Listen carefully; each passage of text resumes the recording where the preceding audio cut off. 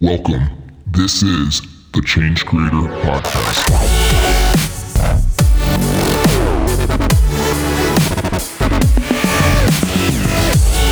Hey, what's up, everybody? This is your host, Adam Forrest. Welcome back to the Change Creator Podcast show, where we are reshaping the way we think about business and empowering change creators like you to make the world better for all of us. Today, we are going to be talking with Eric Ries and Ann-Mei Chang. If you guys haven't checked out last week's episode, it was with the founder of the Buy Good, Feel Good Expo, a killer conference that's going to be taking place in Toronto, April 2019. There's a lot of distributors, buyers, and all kinds of people in the sustainability space that are going to be there. So a really good networking opportunity. You might want to check out that episode with Rafiq that was released last week. Lots of good nuggets in there from his experience. So guys, if you don't know Ann-Mei Chang and Eric Ries, well, you should. So if you don't know, Eric Ries is the author of Lean Startup. This book created a movement, the whole MVP, minimum viable product, and how we approach the process of innovation with a business so we don't lose time and money and go broke and burn out, right? So it's about how do we do things at minimum, validate. It's just like the scientific method of business, right? So we're going to talk with Eric Ries, who we met in California last year, and Ann-Mei Chang. They used to work together many years ago, and then they parted ways and did their own thing. But now they're kind of collaborated on this new book that Ann-Mei Chang did. Eric did the forward, and it is Lean Impact. So taking the lean startup principles, applying it to the social impact space, it just tweaks the model a little bit. And it's a different way of thinking. So Ann's going to speak to that side of the lean startup, the minimal viable product, and all that kind of stuff. So this is about working smarter, right? So we have tight budgets, and we can't waste time, right? So we want to do things as efficiently as possible. And we're going to get their strategies and insights about that stuff. But before we do, just one more reminder, our course Captivate, guys, this is coming out. This is the marketing secret that nobody's talking about, and we're helping you so that you can connect with your audience. We're going to do a few rounds of the pricing on it to help make it easier for people. And so the first one kind of eases in at the lowest possible price. It'll be the lowest it'll ever be. So you could stop by our website. That should be active to get the early bird VIP pricing very soon. So today is Monday the 15th, and I think the doors should open today. Worst case on the 16th, this should be accessible. So just stop by changecreator.com, check it out. And there is a ton of good stuff coming down the pipeline. It's a super powerful course. So I hope you guys love it. And guys, stop by the App Store, leave us reviews. It goes a long way. We appreciate you. Let's talk to Ann and Eric. I know you're gonna dig this. Hey, Eric and Ann, welcome to the Change Creator Podcast show. How are you guys doing today? Fantastic. I'm here. Awesome. Doing well. Thanks for having us. Yeah, great. So listen, I'm excited to have you guys here. I'm glad we got a chance to connect over at the conference, and just this past, September, October? Time is flying. But yeah, guys, great. I caught the tail end of your talk there, and I was like, man, that's a great idea to get both of you together and really kind of dial into this lean movement that started with Eric's book, Lean Startup, and see where we could take it as business kind of shifts into this real social impact approach, right? So just to kick things off, I would love to get a little insight from both of you. And Eric, I'm sure you're getting sick of telling your story here on Lean Impact, around Lean Startup, but just give a nutshell of just kind of like what led you to even write that book, the experiences that kind of brought you to where you are today. If you both just take a quick spin at that would be helpful for background. Sure. So, my career as a tech entrepreneur was characterized by a lot of failure, especially when I did things the kind of conventional way that, good management suggests. And it took me a little while to realize that part of the reason for that, was not just that I wasn't as good as the entrepreneurs that you see on TV and watching the movies, although I'm sure that's part of it. But part of it was that the stories that we're told about what causes innovation to work are not very accurate. and that we had to develop a whole new way of thinking about how do you manage teams and how do you decide what should be in your product and how you coordinate and measure when you're in an entrepreneurial situation, which is to say a situation of very high uncertainty about what's going to work in the future. So in order to make sense of my own experience and to figure out what to do about that, I started borrowing ideas from a lot of places, from Agile and customer development and lean manufacturing and DevOps and maneuver warfare and a bunch of theories to try to put something together that made sense to me at first and help me in my own work as a founder. Yeah. I called it Lean Startup, acknowledging the debt, primarily to lean manufacturing, and started to develop concepts like the minimum viable product, the build, measure, and feedback loop, and the need to pivot, which is sometimes to change the strategy without changing the vision of a company or a product or an initiative. Yeah. And so that really was the beginning of Lean Startup. I didn't expect it to become a big international movement of entrepreneurs and founders and managers and policymakers. And I certainly didn't expect that it would kind of spawn this really passionate and interesting community that we call Lean Impact. Yeah. And, my journey kind of has had this interesting parallel with Anne-Maeve. So it's been really fun to reconnect and to start working on this stuff together. But Anne-Maeve, you want to tell a bit of your story and give your background? Yeah, sure. I think my early journey was very much similar to Eric, working in Silicon Valley at both big and small tech companies, having many failures along the way, but then also, sort of transitioning over time to a much more lean-based approach, especially with my 8 years at Google, which, is a company that's very much built on these kinds of approaches. But then about 7 years ago, I decided to spend the second half of my career in the public or social sector, in particular focused on global poverty. And as I got into this new world, I discovered that I felt like I got propelled back like 10 or 20 years, and we're back to the same kind of waterfall development model that I experienced in my early years that we had moved beyond in Silicon Valley. And yet, when you look at the kind of problems we're trying to solve in the social sector, I'd argue that, if anything, there's higher degrees of uncertainty because we're working on challenges that have been longstanding, that are big and complex and intertwined, and where we don't have good solutions. And yet, what I saw was that despite that, we were executing on plans as if we knew the answer, and either failing miserably or succeeding in doing the little bits that we were, but not really making a dent on the real problem. And so as I learned more and more about the space, it became clear to me that some of these techniques that Eric had wrote about in Lean Startup and have really been underpinned Silicon Valley's success and the kind of rapid pace of progress that we've seen in Silicon Valley could be helpful in driving better solutions for the social challenges we care about around the world. And yet I also recognize that it was a lot harder, that I knew lots of people who knew about these kinds of techniques but felt stuck and stymied in applying them in the context they worked in because, innovating to end poverty is, requires a lot more complexity than just building an app. Right. It's fair to say that the process that Eric outlined in Lean Startup is basically the foundation of that is applicable across the board to almost any startup. Is that fair to say?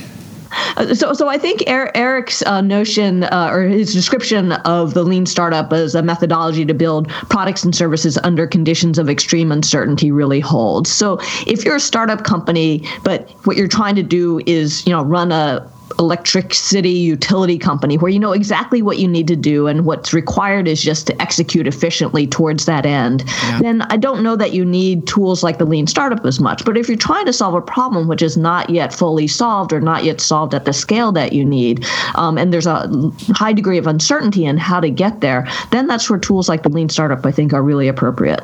I see. Okay, that's helpful. And so as things are, can you then just give a little bit of a breakdown? I'll start with actually either one of you can answer this, and it may fall into your court. Sorry, Eric. Let me lean into this a little bit more, and that is no problem. The difference between then, just so people listening are clear, what is the difference between the Lean Impact and the Lean Startup approaches? I know you made some adjustments to that model a little bit. Yeah, I think at the core, Lean Impact is very much based on the Lean Startup model and the principles of the Lean Startup. I wouldn't say I've done anything to adjust the methodology of Lean Startup so much as brought in stories of organizations who have figured out how to apply Lean Startup in a much more complex context. Where people are working with highly restrictive funding, where measuring impact is much more difficult than measuring, clicks on an e-commerce site, where, experimenting in situations where you're working with vulnerable populations has to be much more thoughtful. And so how do we, adjust these tools so that they work within these kinds of constraints that we work in? I think the one kind of addition that I kind of introduced in the Lean Impact book is, Eric talks about in Lean Startup that what we want to do is identify our riskiest assumptions, the hypotheses that we need to test early on that may cause our solution to fail. And he talks about the two big buckets for a typical business startup would be the value hypothesis and the growth hypothesis. One is this something that people will want and demand, and the other is there a driver that will allow us to accelerate growth, to scale, to serve the audience that we want to reach. For Lean Impact, I add a third type of hypothesis, which is the impact hypothesis. Because if you're seeking social impact, it's not enough to have people want what you have and be able to get it out to them, but you also need to deliver a social benefit. And so that's a third hypothesis that you need to test when you're seeking impact. Yeah, perfect. Yeah, that makes sense. And Eric, just from your perspective, you kind of layered in this scientific approach, which I love having the scientific approach applied to. It could be almost anything, the economic system, businesses, and just from your perspective, why is it important to take a scientific approach when operating a business? It's funny because in almost any other walk of life, we don't even bother asking that question anymore. Just imagine if we were like, why is it important to take a scientific approach, when running a chemistry lab or, doing anything that matters? Like the last few hundred years have been pretty good to the idea that the scientific method can help us discover new and useful knowledge and put it to work. So for some reason in business context, we don't use that approach, even though it's been it's stood the test of time now for quite a while. And even in a lot of organizations where the underlying work that the business manages involves a tremendous amount of scientific thinking. So in engineering-driven organizations and science-driven organizations, research organizations, even a lot of finance-driven organizations, the idea of rigorous analysis, of database decision-making, and yes, the actual scientific method, like in the lab, are considered essential. And yet that doesn't actually doesn't get integrated into the boardroom conversations. It doesn't get integrated into the business decisions, which I think in the future, people are going to look back on our era and find that really strange. So part of this is just having one consistent approach to all the work that we do. Yeah. And in particular, for the kinds of business decisions that dominate in the 21st century, decisions like going into a new market, dealing with a new competitor, trying to drive some kind of innovation, where we're not only like kind of generally being worried about it, uncertainty, like, oh gosh, how do you predict the future? It's much more specific. We're actually dealing with a situation where we ourselves are trying to change the conditions on the ground in ways that are deliberately unpredictable. Like we're not content with the level of market share that we have. We're not content with the level of customer satisfaction we have. So we're going to try something different. So we're actually the cause of the uncertainty that then makes our forecasting really difficult. And as Aimee said, even more so when we get into the kind of large-scale humanitarian challenges that we tackle in the social sector, where there can be multiple intersecting causes of uncertainty all at once. So the more uncertain, the more difficult, the more urgent we both think it is to use a scientific approach. Yeah, and just if I could add to that a little bit, what's fascinating to me is, I think techniques like the Lean Startup have really been fairly widely adopted now in business, although there's still room to go. But what's fascinating is that some of the same people who are using Lean Startup in business and, taking a scientific approach and seeing the value of that, when it comes to their philanthropy, their work in the charitable space, space, it's almost like all of that knowledge goes out the window. There's a quote in my book that from a woman in South Africa named Nicola, who says that the same people who are chasing elephants in the private sector are chasing mice in the social sector. you know that somehow, like, when we get to thinking about how we do good in the world, all these tools that we have at our disposal, even if we're well versed in them, get left by the wayside, and we kind of, we're led by good intentions, but we're not using the scientific method and the value of that to accelerate our learning, to figure out not only how do we do some good, but how do we maximize the social benefit that we're creating with the work that we're doing. Yeah.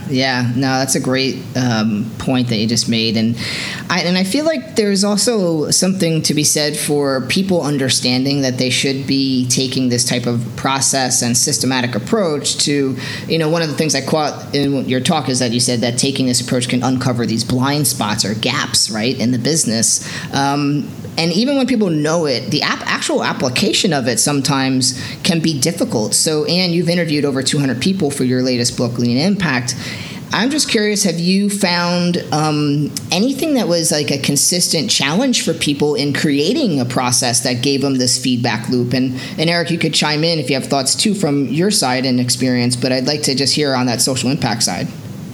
Yeah, absolutely. I think there were numerous challenges. Some of the most common, the most common one that came up is the nature of funding. For people who don't work in the social sector, they may not be aware that a lot of the funding that comes into organizations who are trying to do good is highly restrictive, that you have to come up with, a detailed plan in advance, often planned down to the penny of exactly what you're going to do and how you're going to do it. And then if you get awarded a grant, then you're expected to execute faithfully to that plan. So sort of the opposite of what you'd need to take a lean approach. It's very rigid. It's very difficult to experiment, to pivot, to do anything different than the original plan that you came up with. And in fact, some of the saddest stories I've heard are of many organizations who, have come up with these plans, have been awarded grants, started executing, discovered that what they're doing didn't work, and kept doing it anyway because they had a contract essentially to do so, and it was too painful to go back and try to renegotiate.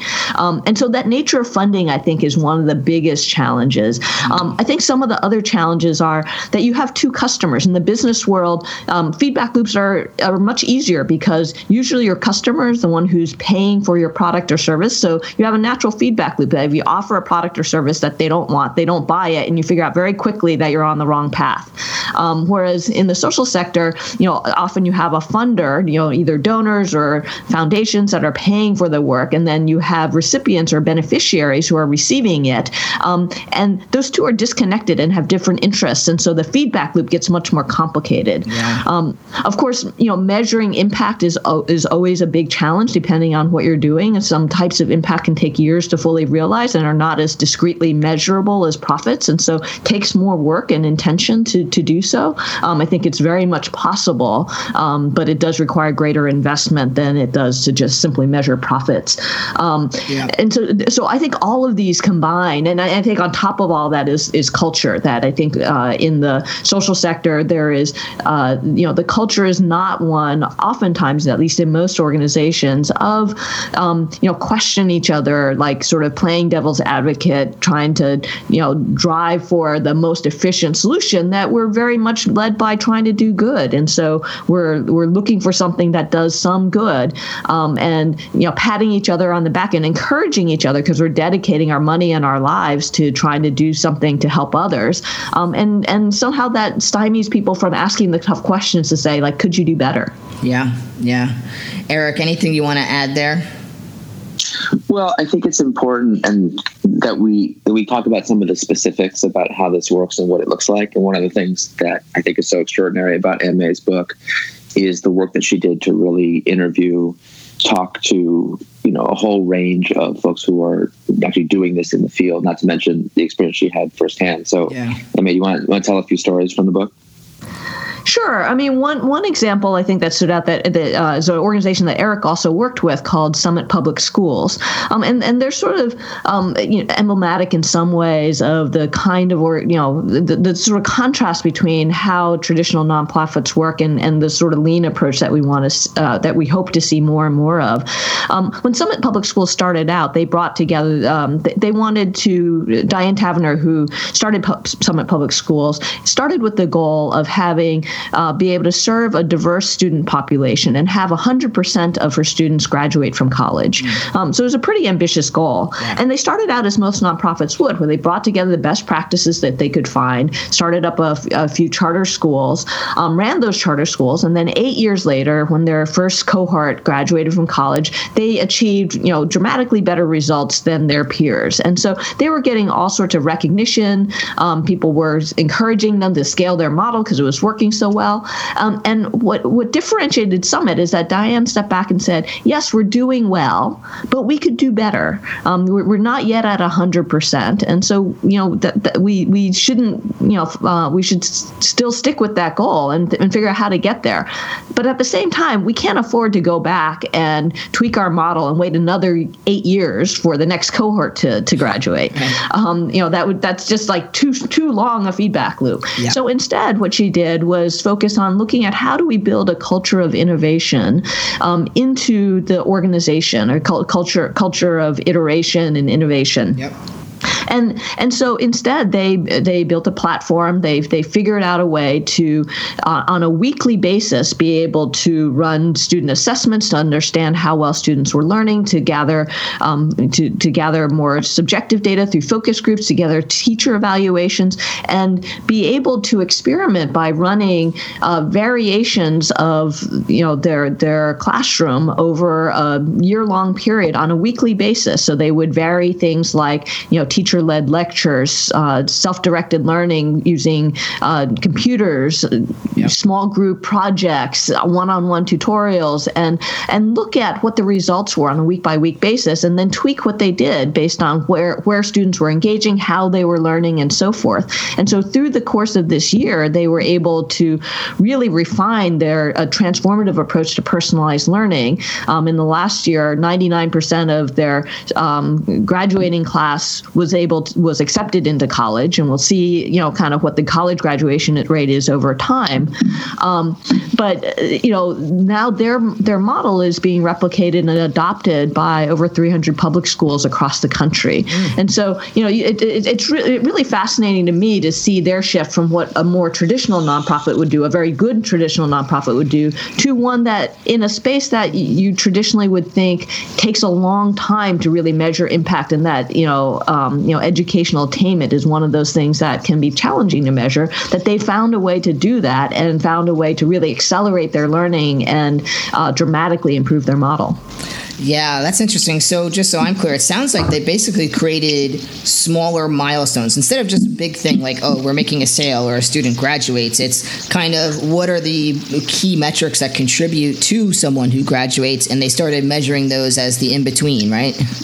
Exactly. And the way I would frame this is many nonprofits are familiar with something called a theory of change that basically says if we do X, then Y will happen, then Z will happen, and so forth, so that we eventually get to the impact that we want.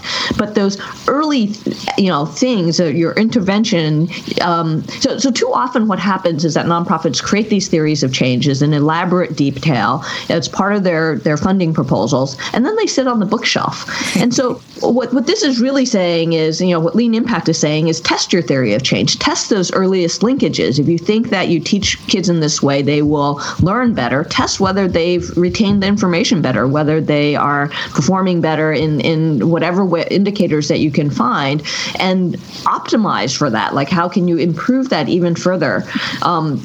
One simple example I give in the book is if you're trying to reduce the incidence of malaria in a region by distributing mosquito nets, it may take years to be able to measure to see whether the incidence of malaria has gone down. But tomorrow, you can test to see whether people are actually hanging up those mosquito nets and sleeping under them. And if they're not, you can figure out pretty quickly it's likely not to work. And so what's the equivalent of that for whatever intervention you're making that you can look at early on on and not only see if people are hanging them up, but look at how you can increase the rate at which they're doing so. If only 60% of people are doing so, how do you get it to 90%? Can you give them an instruction manual? Can you offer training in the village? Can you hang it up for them? Like, what helps you get to the threshold that you think you need in order to lead to the impact that you're seeking in the end? Yeah, I love that. I love that breakdown, and it just kind of keeps like digging a little bit deeper on the most important points, right? So I think if people can just wrap their head around that, you can start building these systems, because it seems so easy when you read it in Eric's book or your book and it at a high level, but when you get into the nitty gritty and you're the founder and you're actually doing these things, there's a lot of decisions and variables to consider, so it gets a little bit more tricky. Eric, I'm going to kick it over to you real quick, and I want to hear from both of you on this. And, you both have been in the space for a long time as far as startups go. And I'm just curious, how would you define the role of a startup in today's world? Everybody does seem to lean into, well, you have these big corporations doing X, Y, and Z, or governments that manage X, Y, and Z. But what's the real role today as we move forward for startups, just in your perspective, like what you think? Yeah, I think that this is one of the most misunderstood concepts out there when people look at the economy and try to make sense of it, because the underlying economic fundamental conditions that gave rise to the large institutions we have today, the specific breakdown of sectors and industries and company types, have changed. Right. So, not to get into all economic theory about it, but you have this, a certain like natural transaction cost, a certain coordination overhead, a certain need to aggregate capital and scarce resources together and then create gatekeepers that control access. That entire economic logic has fallen over. And so there's going to have to be a really dramatic reconfiguration of who does what work as a result. And that's just going to take time to play out.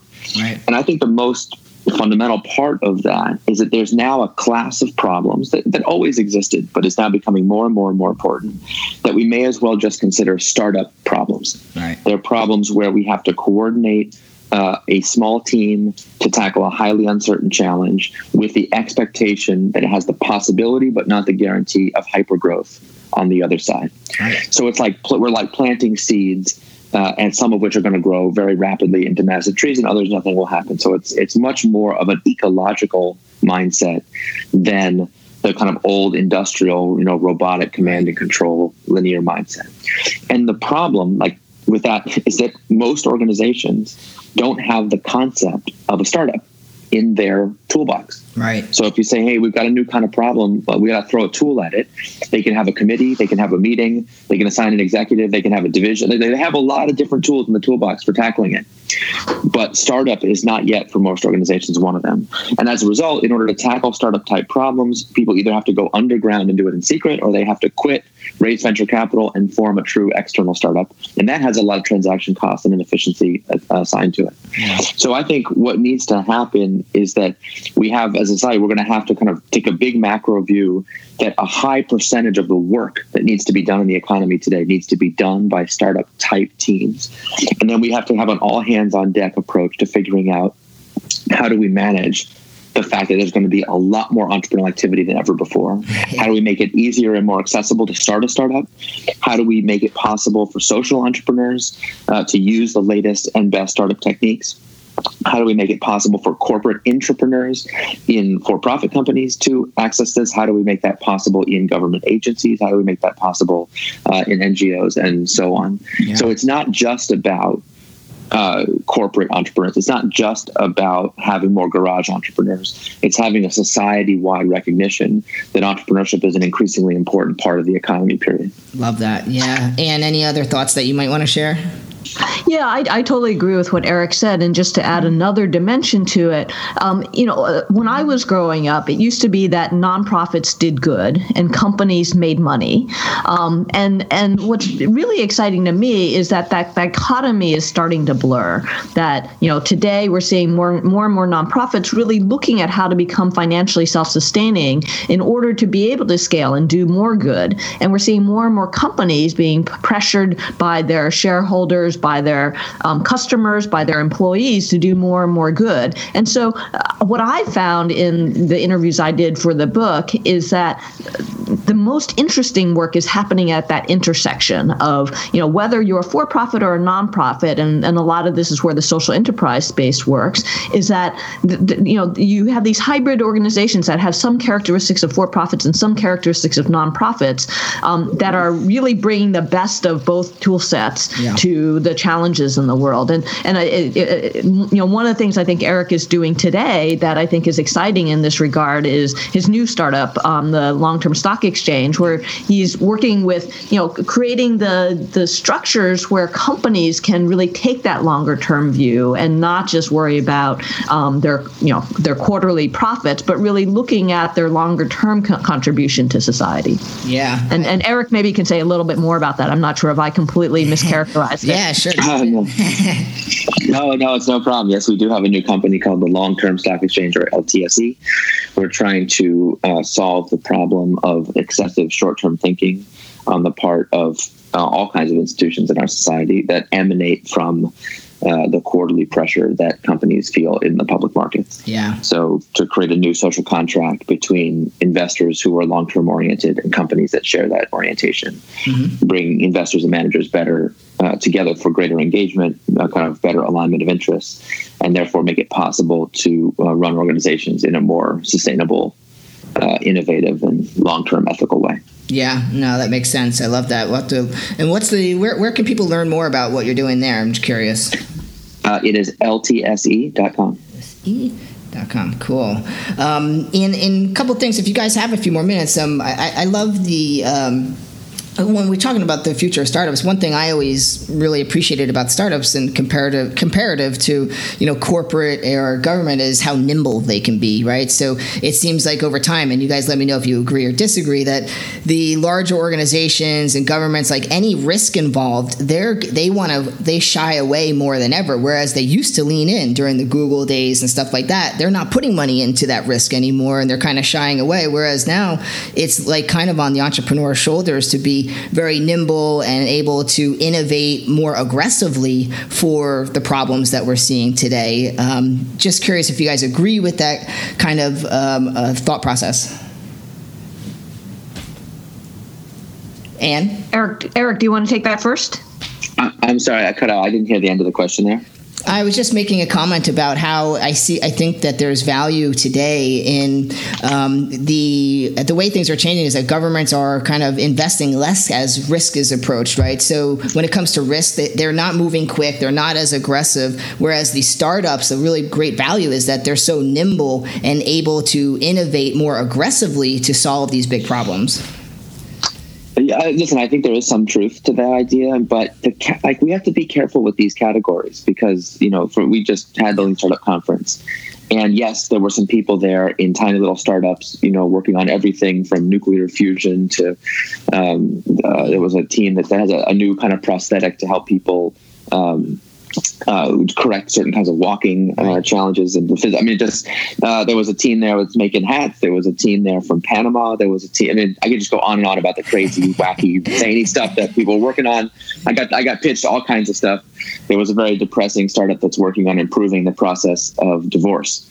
Wow. And everyone's working on something for some reason that they're passionate about.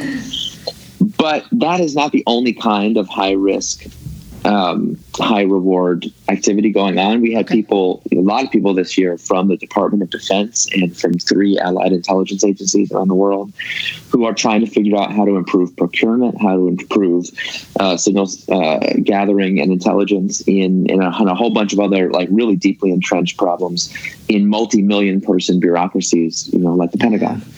So you wouldn't normally think of that bureaucracy as a place for risk-taking. And generally speaking, people think that bureaucracies are places where innovation goes to die. And They think that the purpose of a bureaucracy is to absolutely eliminate the possibility of risk. But the confounding thing about the world we live in today is oftentimes taking a low-risk, no-risk approach is actually very risky. Because the presupposition of all that line of thinking and all those management techniques is that we know what risk is. We know risk when we see it. So when when we have adversaries who are trying to stop what we're doing, whether we're talking about a military context or a business context or in an NGO, if there's somebody else who's trying to work at cross purposes with our theory of change, well, then we can't just sit still. That's not an option. That's not actually a low risk way to go about it. And you see that in military context, but you also see that in situations where corporations get disrupted precisely because they were unwilling to do anything that they perceived as risky, but their competitor did not.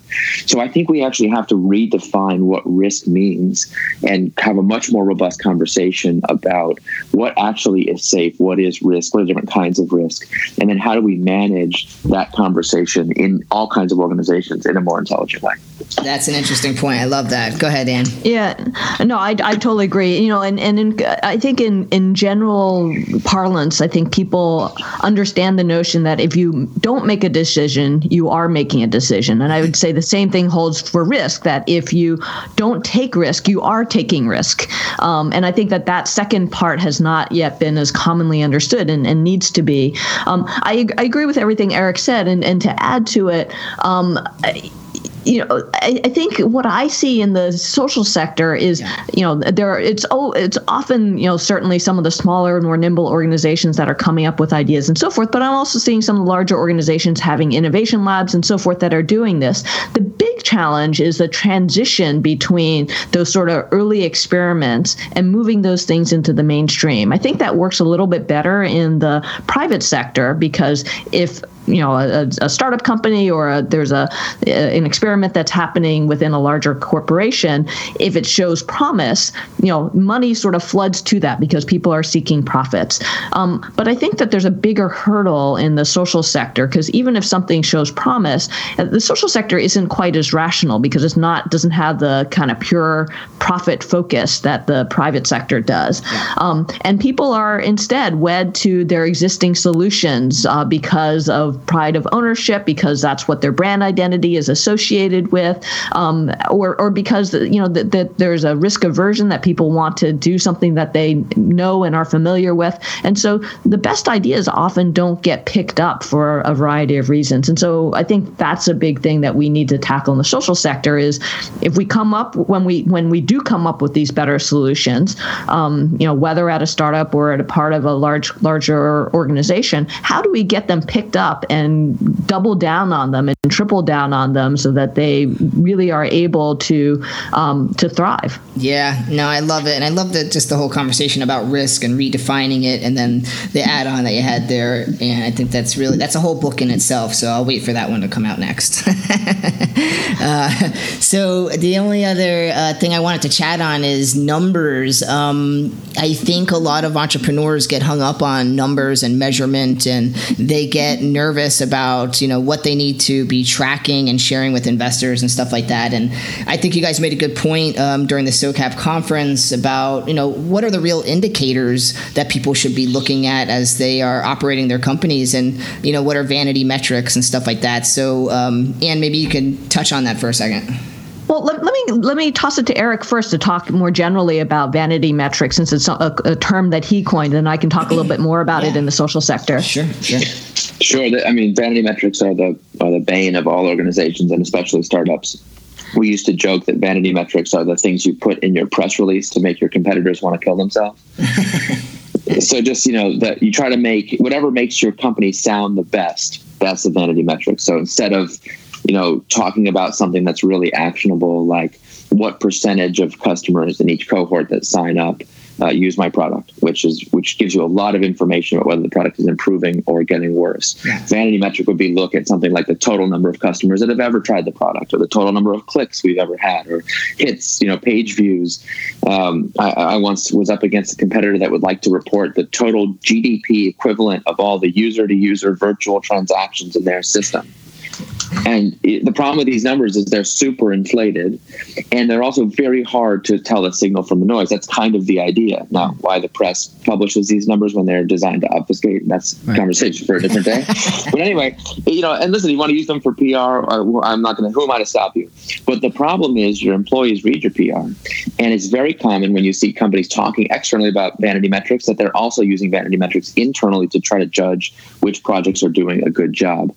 And the way you know that this is BS is you'll see teams celebrate when the vanity metrics go up, but when the vanity metrics go down, it's because of seasonal effects, for some other reason that's not related to what they did. Yeah. So it's like a magic process where good news accrues to you and bad news accrues to somebody else. It's impossible to tell what's going on. It's impossible to make decisions about fair decisions about how resources should be allocated. And there's no way to ever pivot, because people will constantly say, well, we just got to do one more thing.